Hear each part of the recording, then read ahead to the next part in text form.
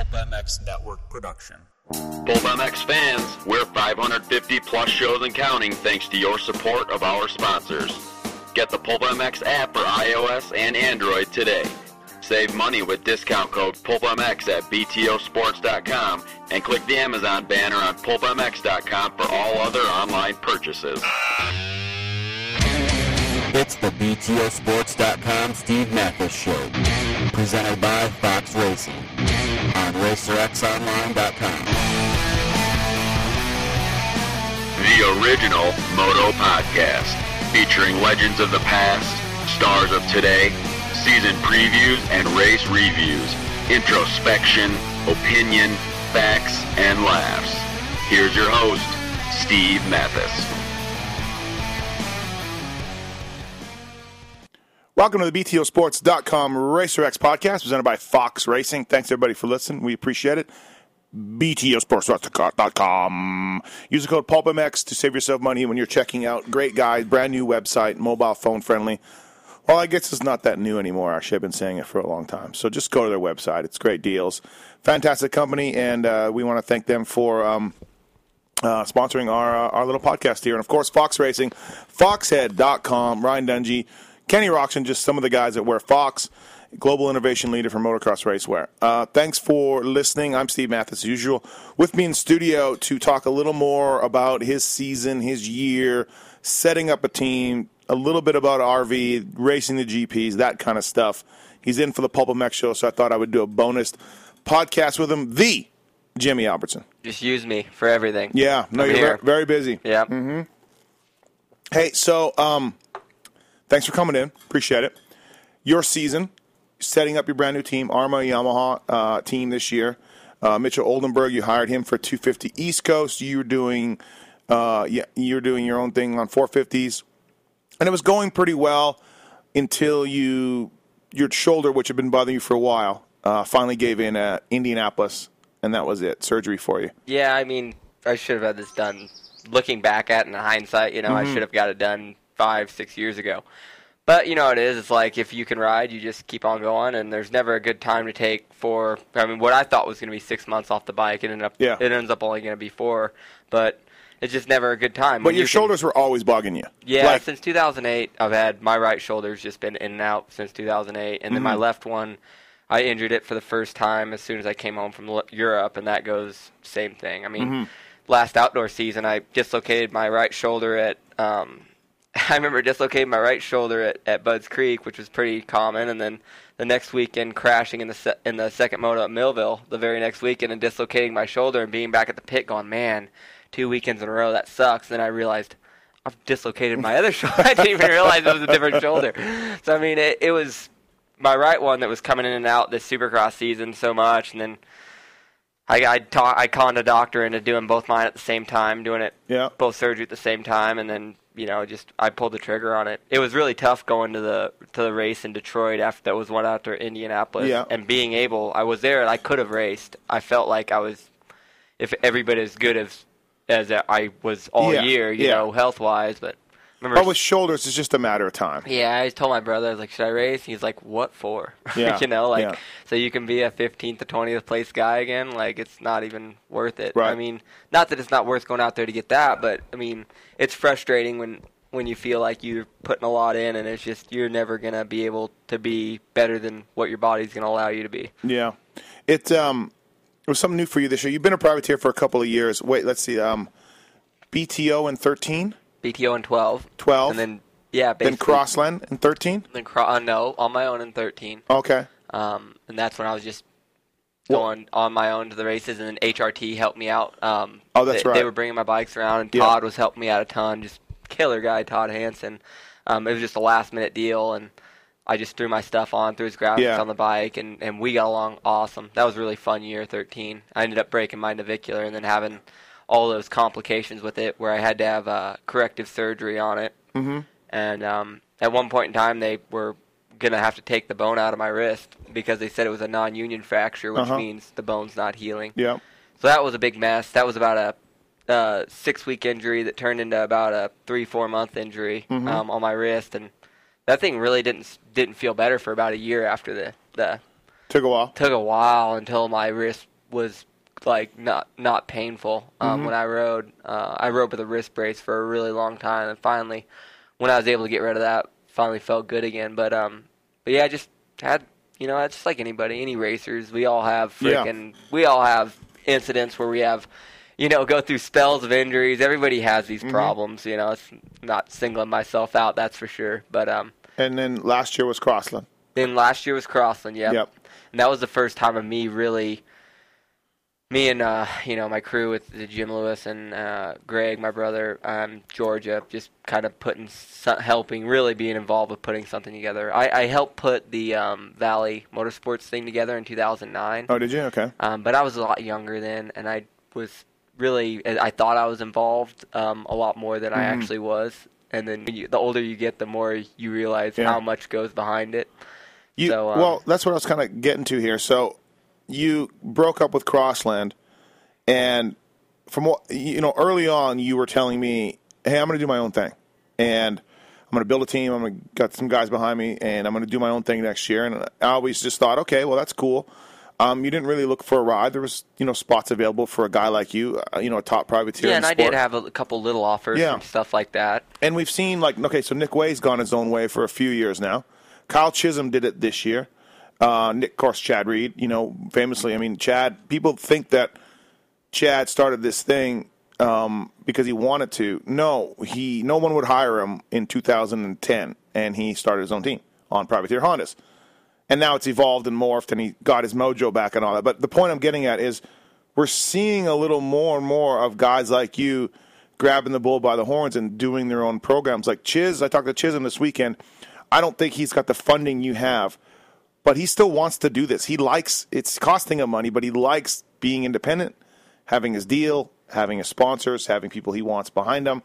And sometimes you sacrifice a little bit with your team. So you went that way. You set up your own thing. You had Mitchell Oldenburg, ARMA on board, Yamaha on board. It's a lot of work, but at the end, I guess it's kind of rewarding, isn't it? Oh, yeah, it's really rewarding because at the end of the day, like, you are in control of your own destiny. And you're not putting your future in somebody else's hands. And that's what I like the most about it is, in 2013 it would have been. 2013 was the year after my BTO year. And I can just remember at BTO, I mean, I loved the whole crew over there, Forrest and Karsten. All the Butler Brothers guys were awesome to me. But we had JGR doing our stuff, and they did. I'm not gonna bash on them, but our stuff was awful. We had no attention over there, and it was tough. And they were a sponsor. You had to run them, yeah. And they're good guys over there. I mean, the race teams. I mean, Jeremy Albrecht's an awesome dude. I'm not gonna sit here and bash on anybody, but our bikes were terrible, and we were frustrated that we weren't getting the attention that we deserved. And the KTM move for the Butler Brothers was amazing. It was awesome, Now it slingshotted their team to be, because they had all the things in place to be a good team, and that was just the final step.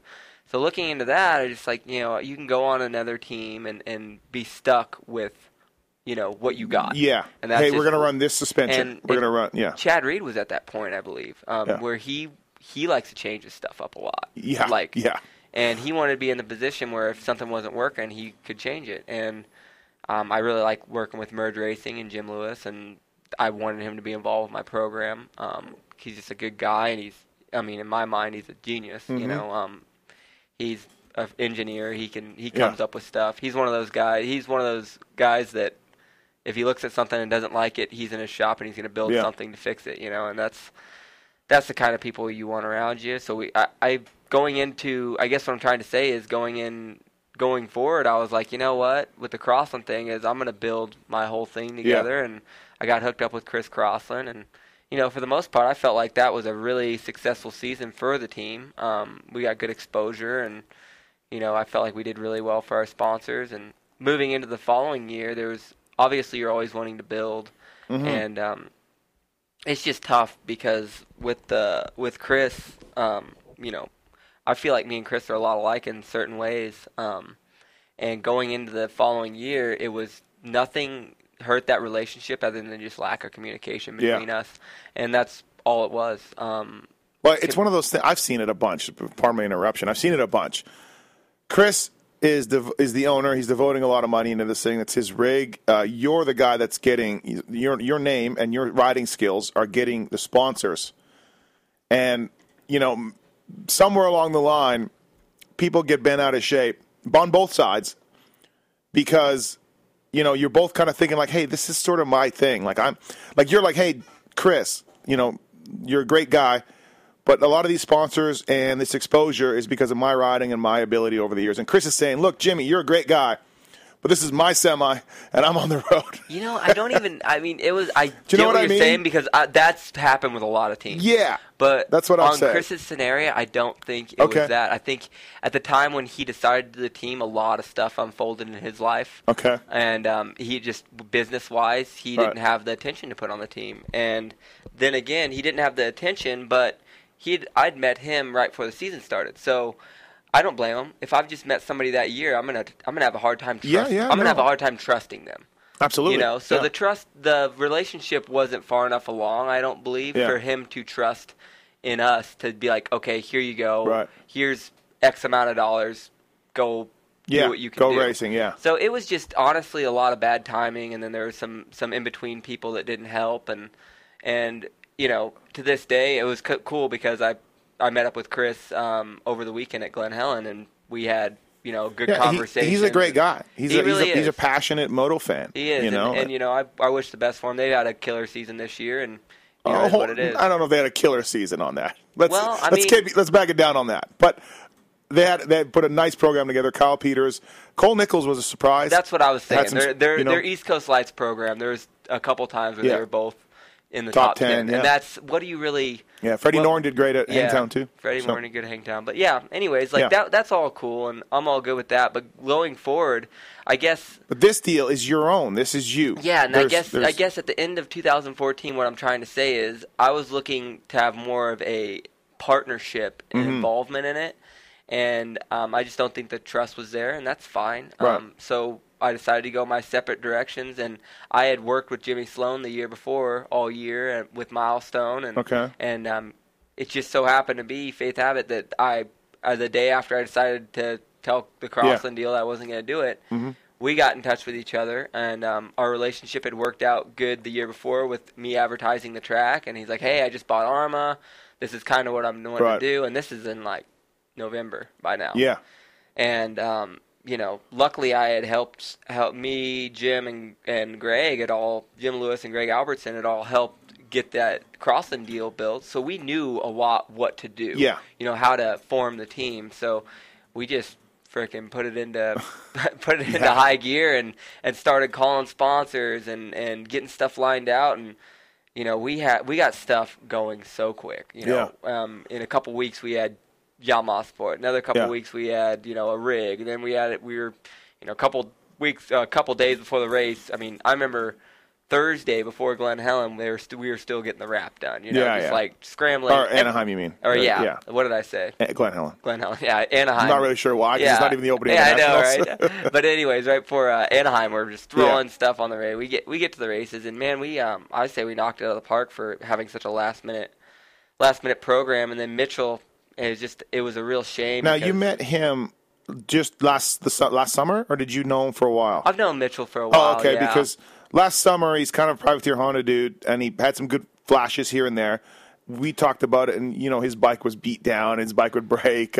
He was as privateer gets. Yeah, he was. So you picked him up, and you're like, hey, I think this kid can do something. No, I definitely saw the talent there, and a lot of people did. But it's one thing to be like, oh man, that kid's talented, he's good, but it's another thing to be like, all right, I'm gonna spend my money and I'm gonna put bet on this kid. Yeah. And we did, and I don't take anything back. I mean, it was an awesome decision on our part. He was a hard worker. He was good to work with. It's just a shame that he had such a crash-filled season. Yeah, but you can slow him down. You can't teach him to go fast. Exactly. You know what I mean? And, there were certain things looking back at it that Jim and I were talking about at Lewis that man, we should have focused more on that. We should have helped them more on the whoops, because a couple times the whoops bit them pretty hard. Yeah. We should have focused more on certain things, and you want to put that blame on yourself a little bit, but at the end of the day, it's like it's racing. Stuff like that's going to happen. And, it was such a bummer to lose him at the end of this year. And, because, I don't think Mitchell understands quite either, because I'm not going to be the one to say, oh, well, I did this, I did that. But, dude, I took a lot of money out of my own pocket, my own bank account to make sure that he was dialed. He was dialed. And, were you always going to hire a teammate, or did ARMA want that? Or no, if it wasn't Mitchell, it was nobody. Oh, okay. And Mitchell knew that. I wasn't, and I told Jimmy Sloan that too. Said, with ARMA, I just said, hey, look, I'm not interested in doing any other kids, but this is a kid that I feel like we can pay a small salary to, and we can possibly get on the podium. Right. And I do feel like if certain things would have went right, we could have been on the podium in Supercross this year, because he had the speed to do it. So going back to your setting up your own deal, and you, Chiz, Nick, you guys are my buddies. I've talked to you a lot.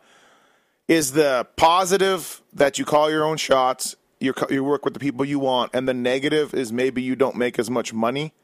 Yeah. Would that be accurate? You're gambling on yourself at that point. Yeah, you don't make as much money, and you don't have as much time for normal life. Yeah. You definitely you're working the phones constantly. You turn into you go from being a racer who just goes to the race on the weekend to, as soon as you're not on your bike, you're on the phone talking to sponsors.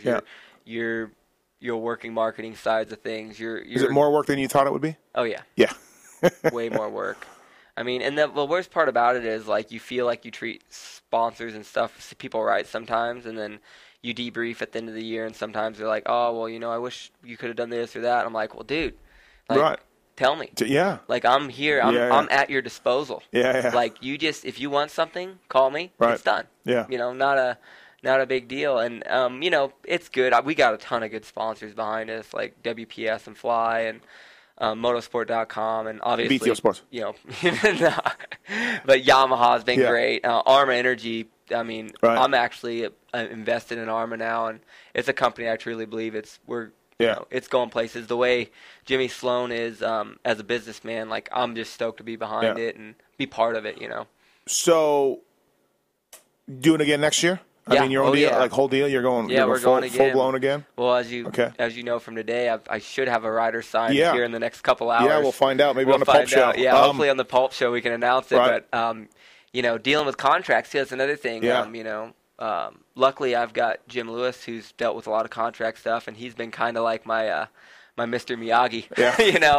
Teaching me how to do most of the stuff. He's been helping me out on drawing up contracts for people and getting stuff legally right, and learning more and more about that, and just learning more on the business side of things. And it's crazy, between doing the team, between racing and learning more about riding and training, and between doing the announcing stuff I've been doing at the Outdoor Nationals, and now doing the NBC Live show. I feel like I've got my hands in so many different things. Yeah. And it can be a little overwhelming sometimes, but I'm like, gosh, I'm learning so much. Right. I'm learning on just to be so well-rounded and stuff that. Yeah, it's good. Are you switching bike brands again? I think that should be really great, because I'm done. You went Honda, KTM, and Yamaha in about 8 months. I told myself 6 months. I am going to ride Yamahas until I retire. Okay. I've already told those guys have been so awesome to us this year, and to be honest with you, this is the first brand support I've gotten since Yamaha at Valley. Mm-hmm. I kind of brought that deal into Yamaha at Valley in 2009. Because I was a former Yamaha rider for years in amateurs, and I knew those guys over there. Right. But the Honda deal, the Honda guys were great. The factory team guys, they were awesome. They would help me out with a bunch of different stuff. Couldn't get in a lot of bikes and stuff. No, from I them, just right? couldn't get bikes. I was financing bikes. It's weird, because I feel like these OEMs, and right now the OEMs, Yamaha is opening their door, and they're giving out everybody. You want to go back 7-8 years ago, Honda was giving bikes away to every team and everything. I know. They go through these phases, they're just trying to figure out what works. Yeah. And Suzuki's not doing anything right now. And in the late 90s, they were doing everybody. You know what I mean? So, Yamaha's been supporting a lot of people and a lot of teams, and I think it's paying off. Well, their bikes are good. Their bikes are good. The 450's come a long way from where it was. I think the frame refinements they made have made a difference. And the 250F, I think the motor design in the 250F is a huge help. The 450 is fast already because of that motor design. It's almost like, remember when KTM came out with that 125 that was just so much faster than everybody else's? Yeah. That's that's what it's like, except you don't have to deal with the reliability issues and the handling issues of the KTM. When I worked at KTM, I mean, our bikes, I think we had a 40 mil carb. Ridiculous. And we had no, the shock's off to the side because of no linkage. So the air boot is just a straight suction with a big old intake and a big old carb, and just, that was a big reason why the thing was fast. But getting back to your deal, I think we may see more of these things. Like Chisholm, like I said, Chisholm's not probably doing as well financially as you, but he loves it. He likes it. He wants to do it again. Nick Way, of course, he may retire, but he's run his own team for years. Chad's team is doing okay. We may see more guys, sort of mid-level privateer guys. Now, look, if the sport was 100% healthy, you should be making, as a main event guy, at least $100,000 a year. You're one of the top 20 riders in the world making Supercross main events. Unfortunately, that's not going to happen. So I think more and more guys like you will start doing that. Yeah, I make good money, but I spend good money. That's the thing. When you look at I just wouldn't be surprised to see more guys start doing what you're doing, and Chiz and Nick and all that. It's funny, when I do my taxes at the end of the year, I'm like, golly, I put in a lot of money, and then you're like, golly, I spent a lot of money, and it's so funny being a young person and doing that. And obviously guys at the factory level, guys like Trey, guys like Dungy, those guys are just raking it in and big time. But it's a little, I think, and I've said this 100 times on all my shows, it's not right. Like, Ryan Dungy should make more than Jimmy Albertson. He's got better results. Oh, yeah. He shouldn't make, 100 times more money? 50 times more money? Yeah. You know what I mean? You're 2 seconds a lap slower? Sometimes. Okay, 3, whatever. Yeah. The point is like, he's better than you. He should make more money. Should he make 50 times more money? No. I think that's a little problem in our sport. Because if guys like you and Chisholm and Nick and these guys go away, what are we going to have, 9 guys on the line? I mean, if you're a main event guy, you should be making six digits a year. You would think. I agree. I agree. You should do that, and it's tough because it's not like that. But the sport's not going to change anytime soon. You just got to make gradual steps for it to change. So to think that it's going to change by the time my career's over, I don't think so. Yeah, it's going to be tough. Not going to, in the next, because I plan on being done within the next 5 years. Yeah. But is it going to change by then? No. Right. Definitely not. But if I could make some small steps to help it change in the future, that'd be great. I'd like to be one of the pioneers behind it. And there's got to be there's going to be the way people's forward thinking, and they're going to, getting away from old school mentality and old school business sense. Mm-hmm. People are starting to get away from that. And eventually Feld is going to turn around, and there's going to be some people at Feld that are going to say, what the hell are we doing here? Like, if we spread the wealth, eventually it's going to grow. Good one. Good one about that. I don't know about that. No, I swear it's going to happen. I probably won't see it in my racing career, but it will eventually happen. I honestly think that we could stand to have the OEMs all pull out and just farm their support out like a NASCAR or IndyCar. I think that'd be good. You know what I mean? And maybe that would help. Maybe that would change things. Well, if there's more independent people, then we can form riders unions. Then we can form strikes, because I tell you what, factory's not going to strike. No. They're in it for different reasons. Yeah, there's a lot of other things going on. Absolutely. When you're running your own team, and obviously Greg, your brother, is helping, and your wife George is helping, and Jim Lewis is helping. But when you have your own team going on, and even at Crossland maybe, I wonder if this still applied at Crossland, because they have Cooper there now last year, but you guys kind of were running it last year, your same crew over there. Is trying to train / practice / get good results, like, does it suffer a little bit? Is it hard to put that as still your number one goal? It's weird. You know what I mean, right? Like, I feel like my bike, I learned a lot about setting my bike up and what I wanted at Crossland with working with Jim. And like I was explaining to you, I think yesterday or the day before, like, I remember I hopped back on my Honda after I'd gotten my Yamaha because I was going to sell it. And I was like, I let one of my friends ride it. Yeah.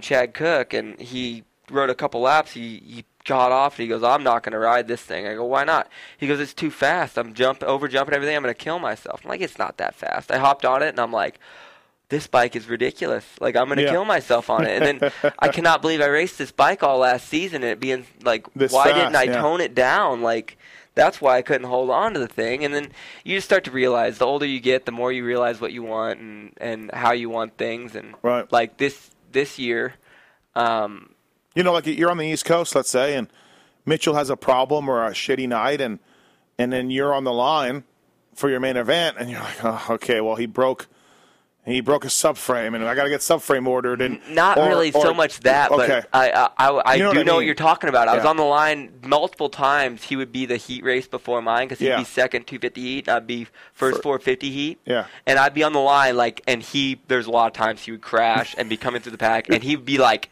2 laps to go, he's in 12th because he's falling down on the first turn. I'm like, if we're going to the LCQ, this is bad. And I'm like looking and watching him the whole entire time. Right. And then I'm Meanwhile, oh, and then I realize, wait, I haven't even been, what am I doing? Where am I even lined up at? Right. You know? That's what I mean. It's a different story. So, but then again, there's been times when Mitchell had good races that it pumped me up. And I was like, all right, man, I'm going to, work hard. And the bad races, you just kind of, I've been good at shrugging the bad stuff off. But it's tougher, maybe, to worry about your results. It is. And focus on that. Then say if you just showed up with a gear bag to a team, rolled into the semi, mechanic had the bike ready, and you were just 100% walk the track, focus on the track, watch some video, have a good practice, get ready for your main event. Like that's a different life than what you've got now, or even last year. You might have some better results. Maybe not. But by doing the teams the last couple of years, I've learned. I think the biggest thing I've learned out of everything is to reevaluate stuff.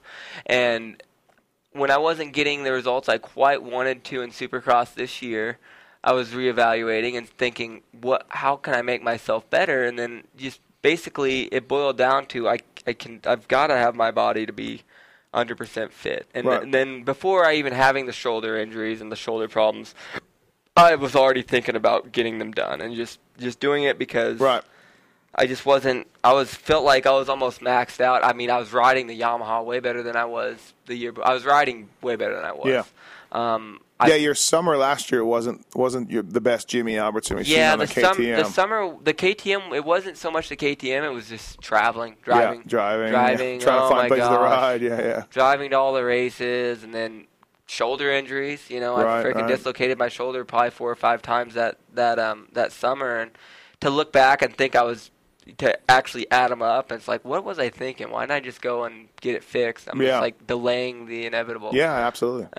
But that's in hindsight. Everybody can go back and say why. Because right now, I mean, my shoulders I still got another month of being off the bike, and I already feel like the best I have in 5 years. Yeah.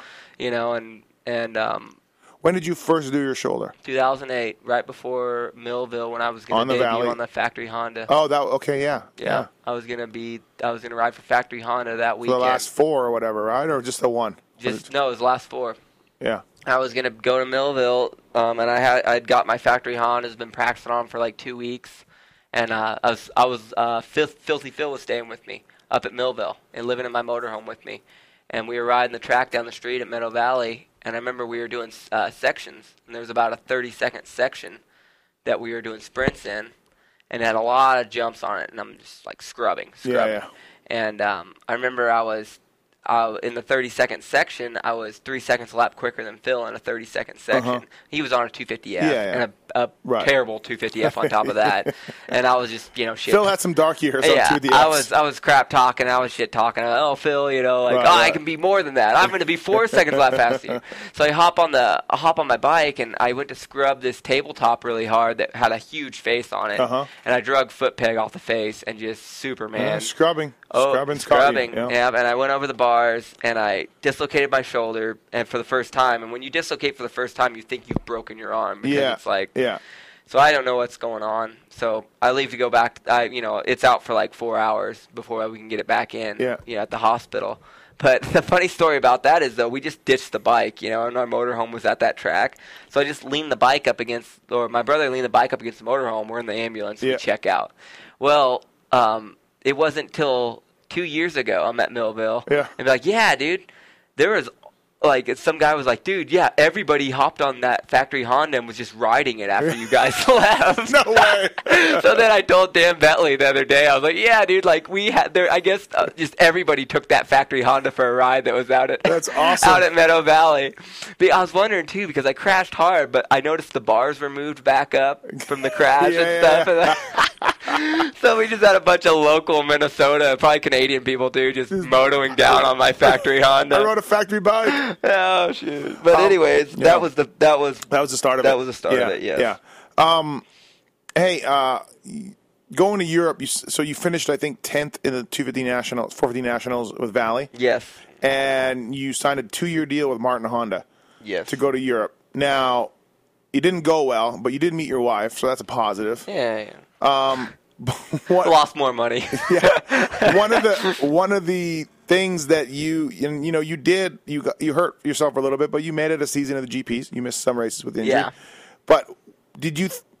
And then so coming into this year, and we'll talk about your experience in a little bit. But coming into this year, you thought RV was going to struggle.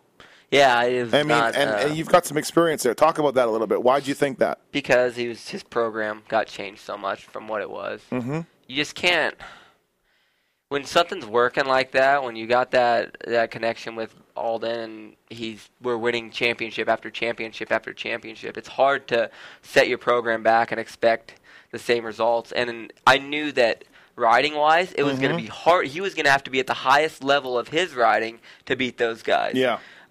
Because I believe 100% that Caroli and Caroli and some of those guys over there are just as good as competitors, if not better than Dungey, Stewart, and those guys.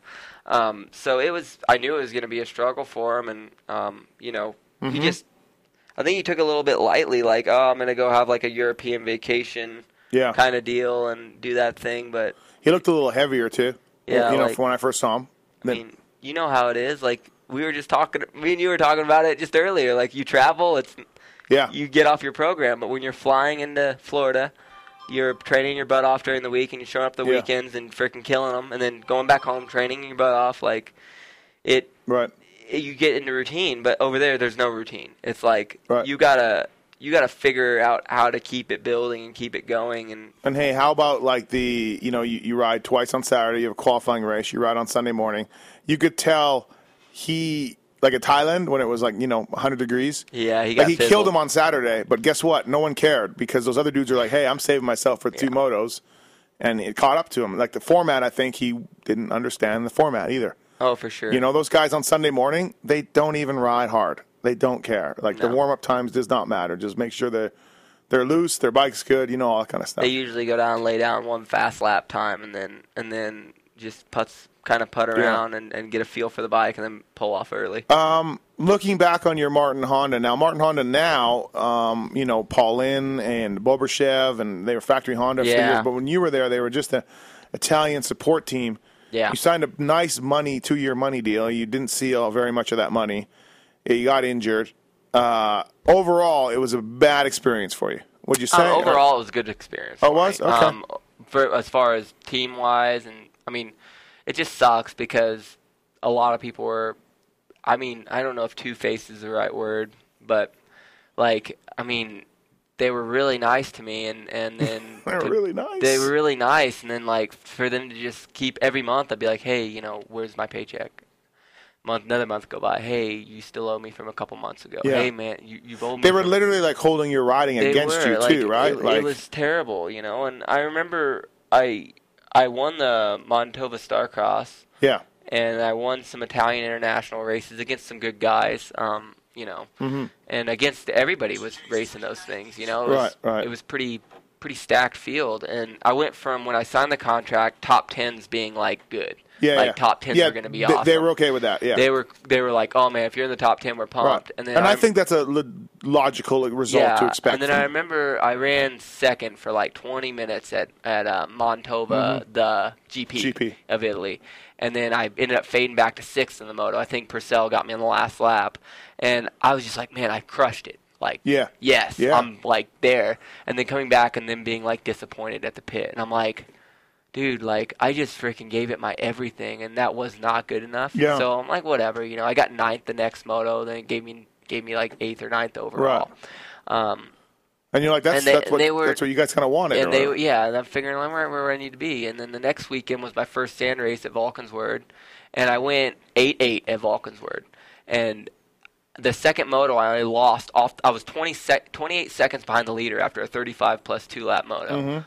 I'm thinking that was the best race of my life. I have just like laid down the best race of my life. I'm so pumped. My brother's pumped. Everybody's just stoked. Where's Paulo Martin? Where's Paulo at? Paulo left. Yeah. Why? What's up? And it was just kind of like quiet. I'm right. All right, well, whatever. Well, I mean, I guess looking back, and then I got hurt the next weekend. So, and then I'm off, and then I came back for Glen Helen.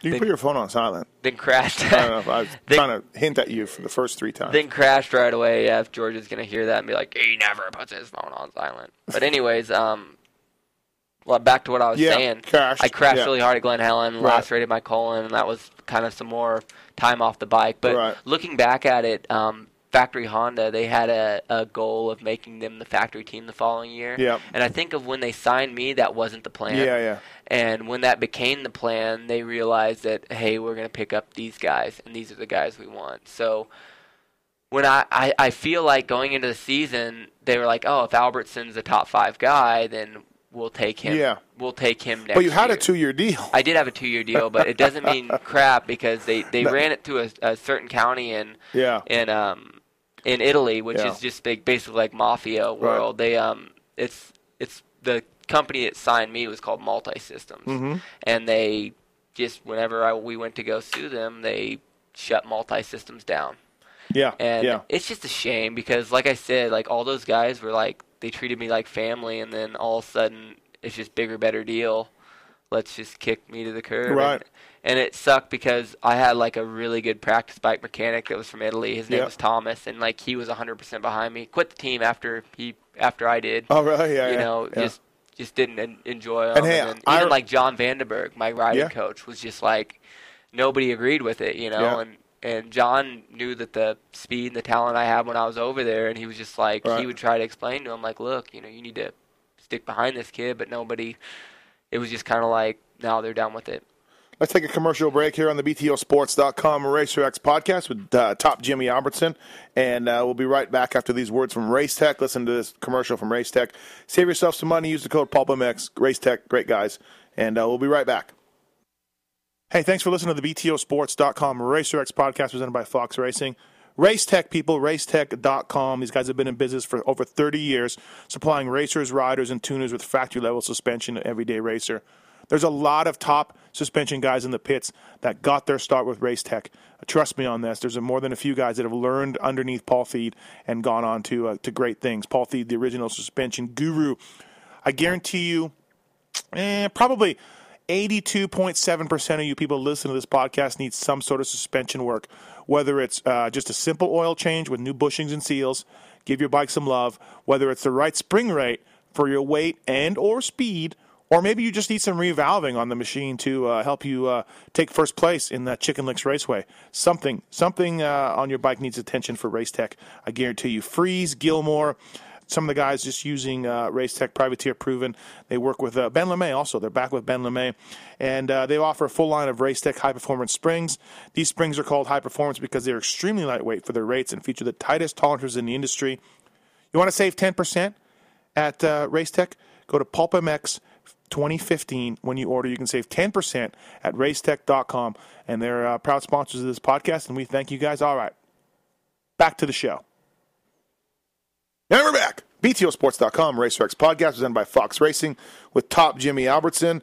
I don't know if I should apologize to you or not, Jimmy, but I did give you the nickname Top Jimmy, and it seems to have stuck. It's off an old Van Halen song. I like it. But you're okay with it? I like it. I just I get worried whenever Jimmy Dakotas does really well. Like, oh no. He's going to be Top Jimmy? He is going to be Top Jimmy, and I'm not. And I'm not. How did you... Well, I guess, first of all, before, I remember speaking to a Honda guy at Glen Helen who had looked at your motor at Martin Honda and was like, I don't know what those guys are doing. I don't know what they have for a setup. It's terrible. We would never run what they're running. It was literally worse than a stock motorcycle. He was kind of saying, like, what? I don't know what they're thinking. Poor Jimmy. That's what this Honda guy was telling me. Now, look, they've come a long way. They got some good dudes over there now, so, whatever. But, yeah, it was kind of a bad situation. It was just terrible because the relationship that I had with Honda America was really good when I went overseas. Yeah. I knew all the guys over there at the race team. And Is that through Trey, kind of? Through Trey / through my factory Honda ride in 2008. But your factory Honda ride came through them knowing you through Trey? Or how did that, bit. I mean, they just needed a guy. They needed a guy because Townley was hurt. Right. And at the time, I was top 10 every race. Okay, yeah. I think I got 7. I went 7th. When I started racing outdoors, I went 7th at Redbud. I went 8th at Budds Creek, 9th at Unadilla. Then I got 6th at Washougal. And then I got the ride after that. Okay. I mean, I was just consistent top 10 guy, and that's why I got the ride. And you had no sponsors, no team. You were able to go. I did. You had you were free to jump to it. I was free to go to go to factory Honda. Yeah.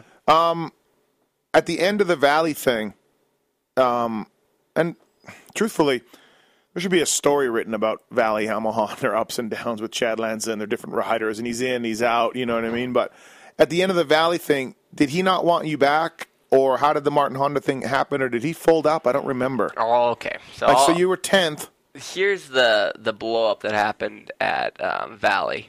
So we really helped him out with a lot of stuff on that, like basically a lot of guidance. And, Noof? Noof, yes. Yeah. We got Noof. But, we had about the Noof thing. We had a crew, and it was good. And that was when I met Jim Lewis for the first time through Kyle Regal and Mark Pellegrino. And that was the plan, was Kyle and I were going to race for Valley, and Jim was going to do all the stuff. The next year, you mean? The next year. Yeah. And so basically, I'm healthy coming out of the season. Kyle crashes at the last round and can't ride. But he almost podiumed at Budds Creek that year. Mm-hmm. So what was he on? He was on Valley Yamaha. Oh, was he on Yamaha? The last 4 rounds. Okay. And we were top 10ing, every round together. Yeah. I was finishing more 5th through 10th, and he was finishing like 5th, 4th, 6th. Mm-hmm. So going into the next season, he's going to do both of us, and I'm waiting to get my 250, and Kyle's obviously not racing because of his injury that he had at last round. And so I'm just like every day calling him like, when was our 250Fs going to come in? When are we going to get these 250s? All this. Oh, no, wait on the 250, wait on the 250. So I'm just riding my 450 on Supercross at this point. I had Jim do me a set of suspension. And I go down to ride some Supercross at Regal's house.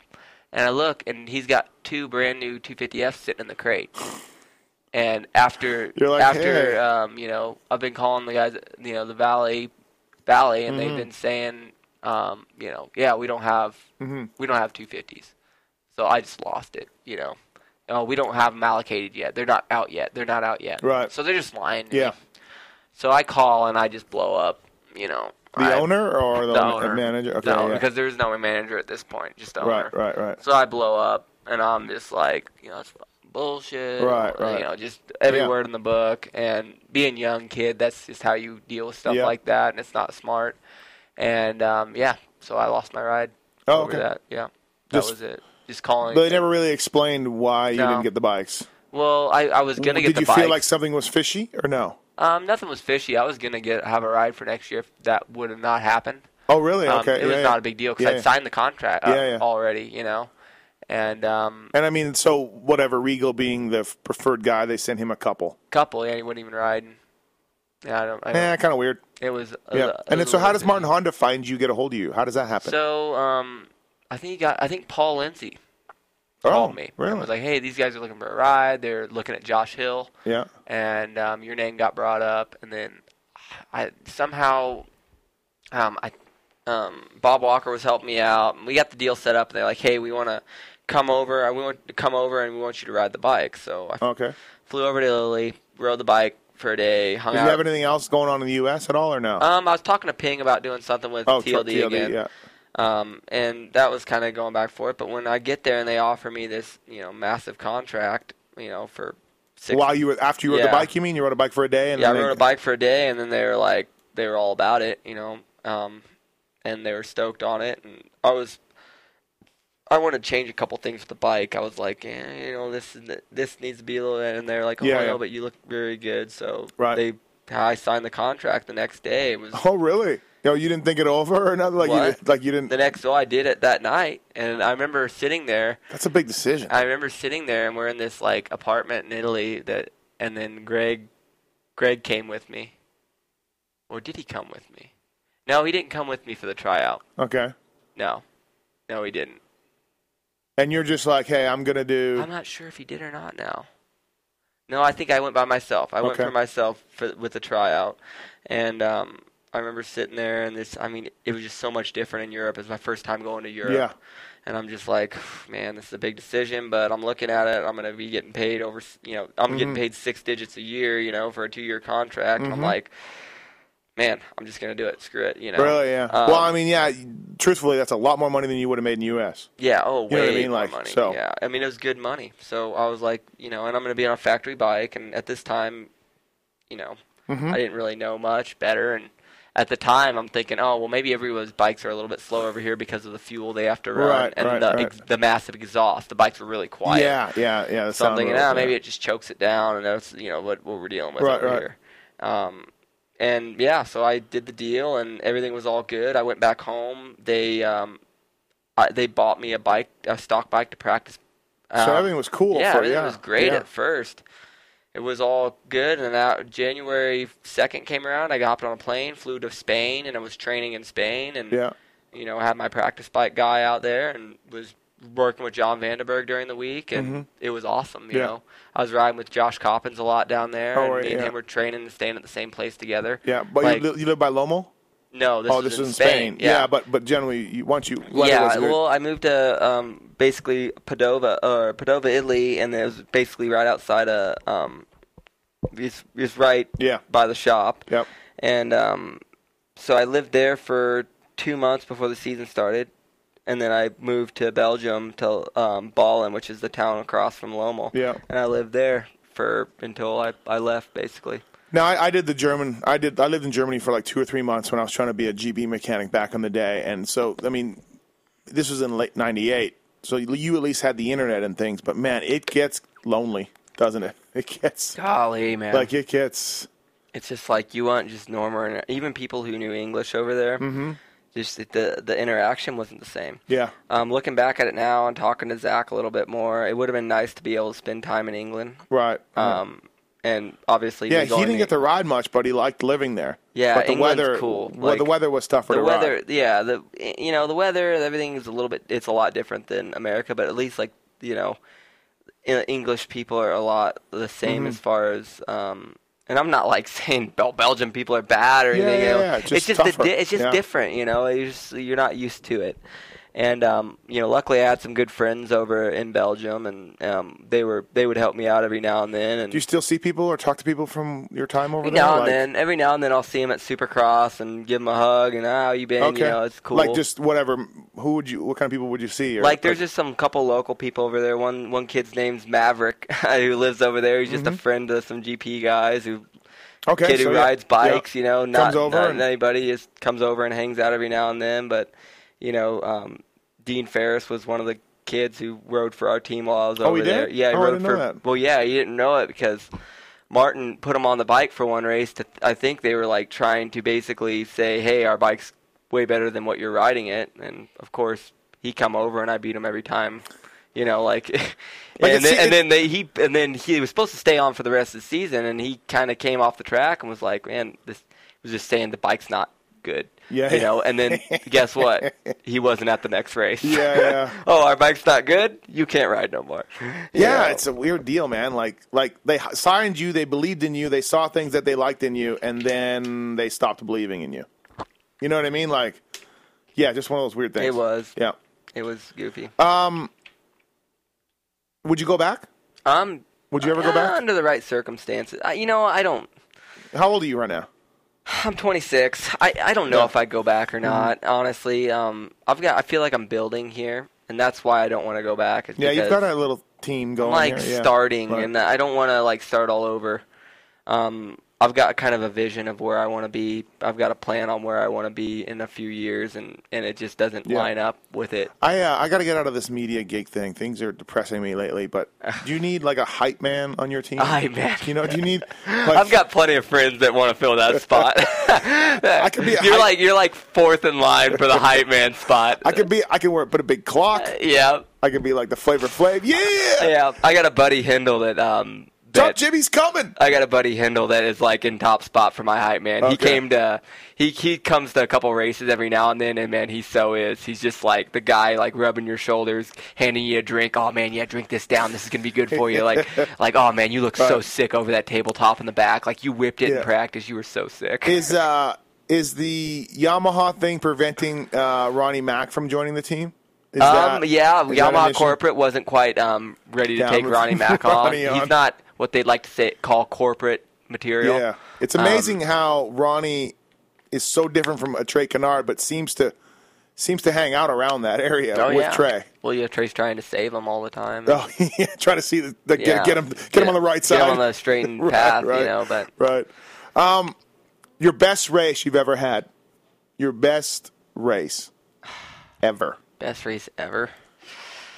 I know I just sprung this on you, but I think that Montova Starcross was really good. Yeah. The one-on-one stuff. I mean, in my one-on-one matchups, I matched up. My first matchup was Nigel.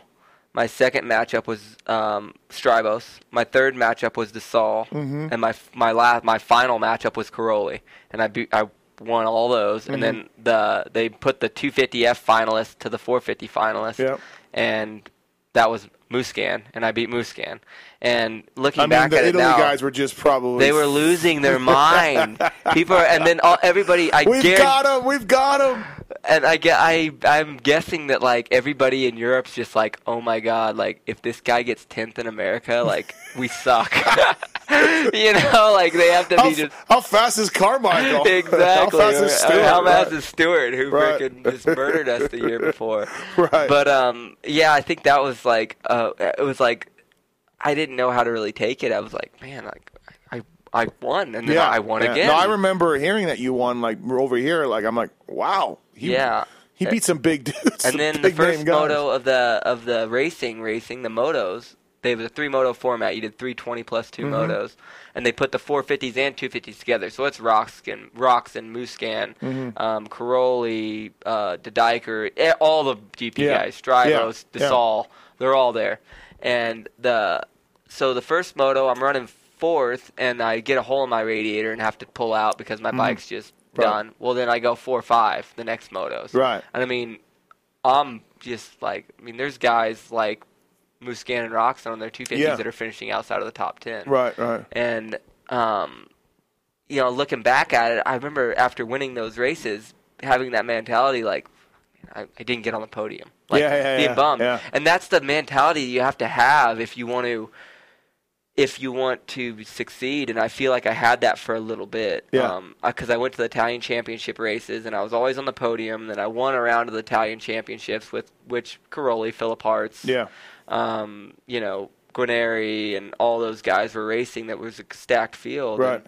And, then I didn't race for a while leading up into the season, and I went about 2 months leading into the GP season where I just kind of the hype was building. The hype was building, and I started hating it. I started getting depressed over there. I remember moving to Belgium thinking like, oh, it's going to be so much better when I move to Belgium because people speak English. Yeah. And then not liking Belgium as much as Italy. Yeah. And I'm like, God, I didn't like realized started to not like Italy, and now I don't like this place. Any better. Right. And I'm trying to move into this crappy apartment that I have, and I remember I'm by myself, and I'm trying to push like chairs that I bought at this flea market based thing down up these stairs into my apartment by myself. I don't know anybody that helped me. Right. I didn't have a car, I didn't have a cell phone, didn't have internet or TV at the time. So I had this sock full of euros that I won from all these international races. Right. I had like $35,000 worth of Really? worth of sock money. Yeah. So I'm like, screw it, man. I'm not going to be miserable. I'm going to buy stuff. So I remember dropping like $2,000 on TV and internet. One day. Just like make it rain. Right. I need TV and internet. This is going to be my savior. I need American TV. The Belgium guy is just like, oh my God. I need American TV. I need internet. So I got TV and internet, and I was like, all right. But then all of a sudden I'm just watching TV and internet all the time. Like I'm like a loser, Like get out of the house, do something.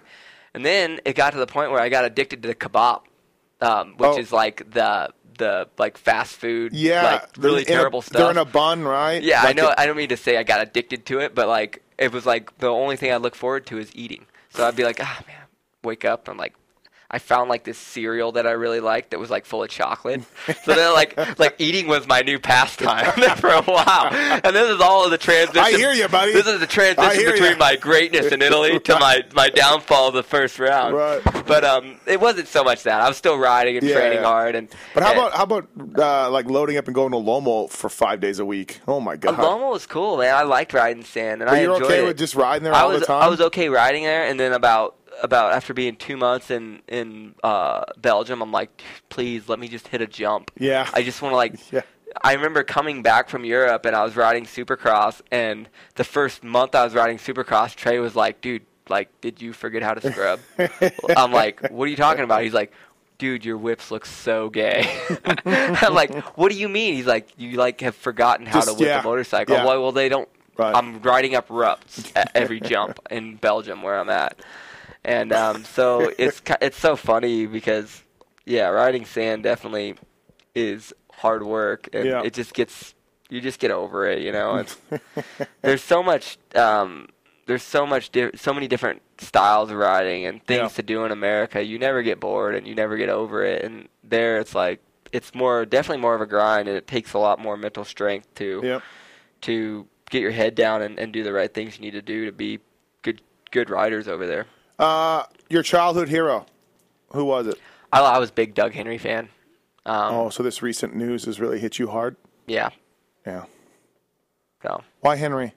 He was just awesome, man. Like, he was such a good... Are you sure you didn't mean Tim Ferry? No, I like Tim Ferry, too. I was a Ferry fan. But Doug Henry was just, like... I remember watching the Elvis videos and just how he has a sense of humor. Yeah. He's a frickin'... Him and his wife are just, like... He was just a good dude all around. I loved when he rode the four-stroke for the first time and won races on that. Like, it was just cool seeing someone do something different. And the guy always had a smile on his face, always positive. Right. And I remember going to Millville, and as a young rider, you try to interact with all the racers as much as you can when you're a young kid being a fan at the races. And I can always remember going over to Doug Henry, and he was just always like smile on his face. Right. Would ask every fan a question. What's your name? We get his autograph every year. Who was cool? Who I remember like that? It was Dubach. When I was a kid, Dubach was cool. Well, Dubach's still a good dude. No, for sure. But he was awesome. Stanton was weird, and Wardy wasn't always happy, but Dubach was cool. Just awesome. You know what else was cool is me and my brother went up to Paul Carpenter one year in Millville. And we were like 8, 9 years old, and we went over to him while he's in his box van. We're like, hey, can we get your autograph? He goes, you really want my autograph? And we're like, yeah. And he's like, I've never really signed my autograph much. And he just spelled his name out in big block, Paul Carpenter. I was like, all right.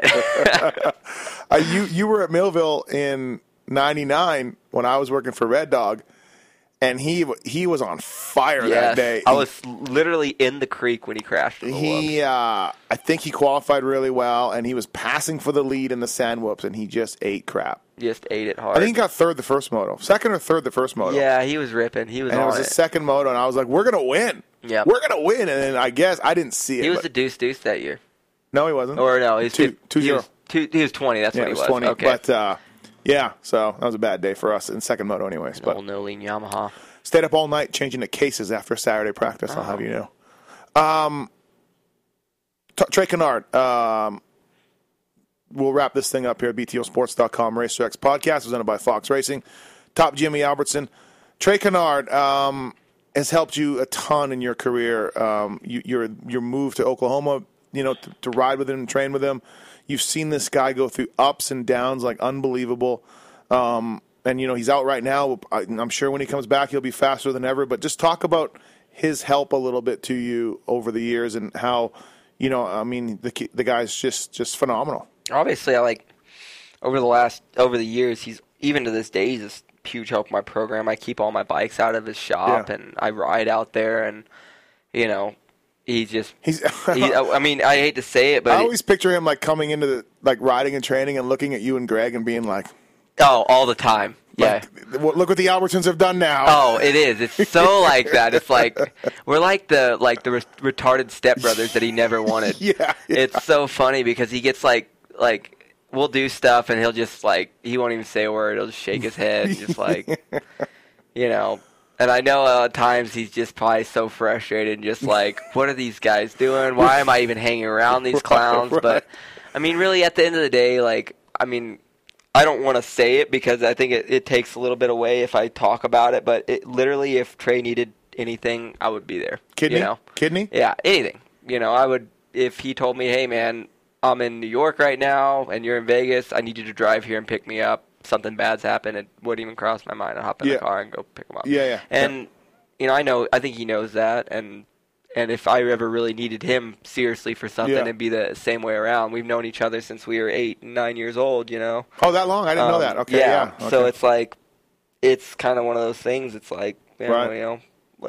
just family. Sometimes you get, there's times I'm really frustrated at Trey, and there's times when Trey's very, very, very, very frustrated at me. Right. But at the end of the day, we are a lot like family, and, it's cool. It's nice to have that guy there, too, to learn from, watch him, you know what I mean, all that kind of stuff. It's just disgusting. He'll go out to California, and I'll have time to ride the tracks at home by myself, and I'll pick up speed, and I'm like, man, when Trey gets home, it's on. It's on. Yeah. And then as soon as he gets home, and there's no way anybody can go faster around this dirt bike track than me.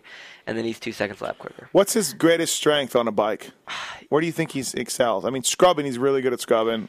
He is so good through the corner. As far as balance goes, his balance is unreal. He can obviously scrub the bike, but he is so good at flat tracking into corners. Is he? Yeah.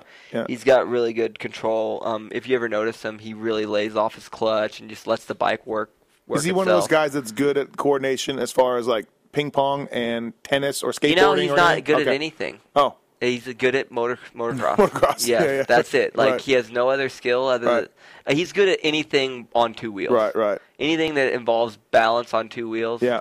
Any type of stick and ball sport. Forget it. But you can tell and he used to be kind of chubby, right? Back in the day. He used to be real chubby.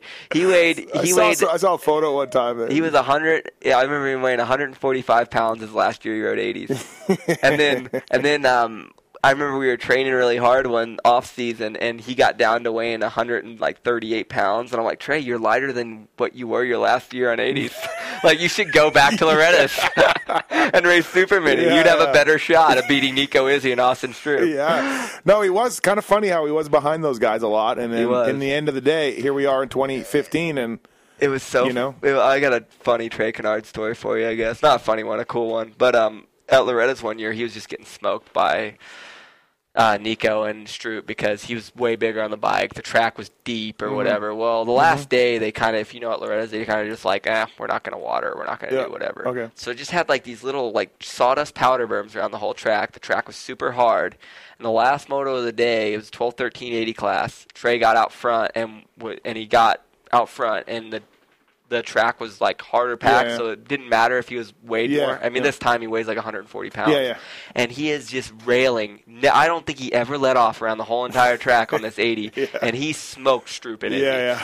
Just laid it to him, and it was just one of the coolest memories of ever watching anybody ride that race. I was just there's a 180 left-hander before the finish line, and just on his 80. Wow! Just wide open around the whole entire track. And that race of Trey's will always stick out in my head. I know it'll always stick out in his, too, because he was stoked. And it's kind of the moment, too, a little bit where he may have taken a leap, you know what I mean? A little bit of a step, in his career. A little bit. Yeah. A little bit, because the next season he rode 125 two-strokes at Loretta's in the schoolboy, and this was Osborne, Dungy, Stroop, Lemoyne. And he got it handed to him a little bit. He did? Okay, yeah, he did? Okay, yeah. Moine Pap. But other than that, he wasn't a very good 125 rider. And when the 4-stroke came around, it really just suited his style. Yeah. He was smoother. He could handle the throttle, more power better. And then especially, I remember when he first got on a 450 Kawasaki, being like, man, this guy on 450s is sick. Like, he was good. Thanks for doing this. Appreciate it. Nice little step back in your career, a little bit look back on your career and everything else. So, I was going to ask you your favorite track, but it's Millville. All right? Millville's good. We don't even need to bother with that. Millville's awesome. Trey's top track is probably my favorite track of all time now, though. Like, at his house. Oh, yeah. Okay. Like, it's so fun. It's like, I know that sounds weird. Are you going to ask Davey to hold a national there? Yeah, right. Yeah, we know that go. Right. Top Jimmy Albertson on the BTOsports.com RacerX podcast presented by Fox Racing. Thanks, Jimmy. Appreciate it. And, let's start the Pulp Show here shortly. Yeah, for sure. All right. And look for updates on our ARMA Energy racing team. New rider coming soon. J-Law? Yes. Because J-Law's an ARMA guy. Yeah, for sure. Right. He was really happy with you. He was so pumped on me. Right. All right, thanks, Jimmy. We'll end on that note. Yeah. Bye.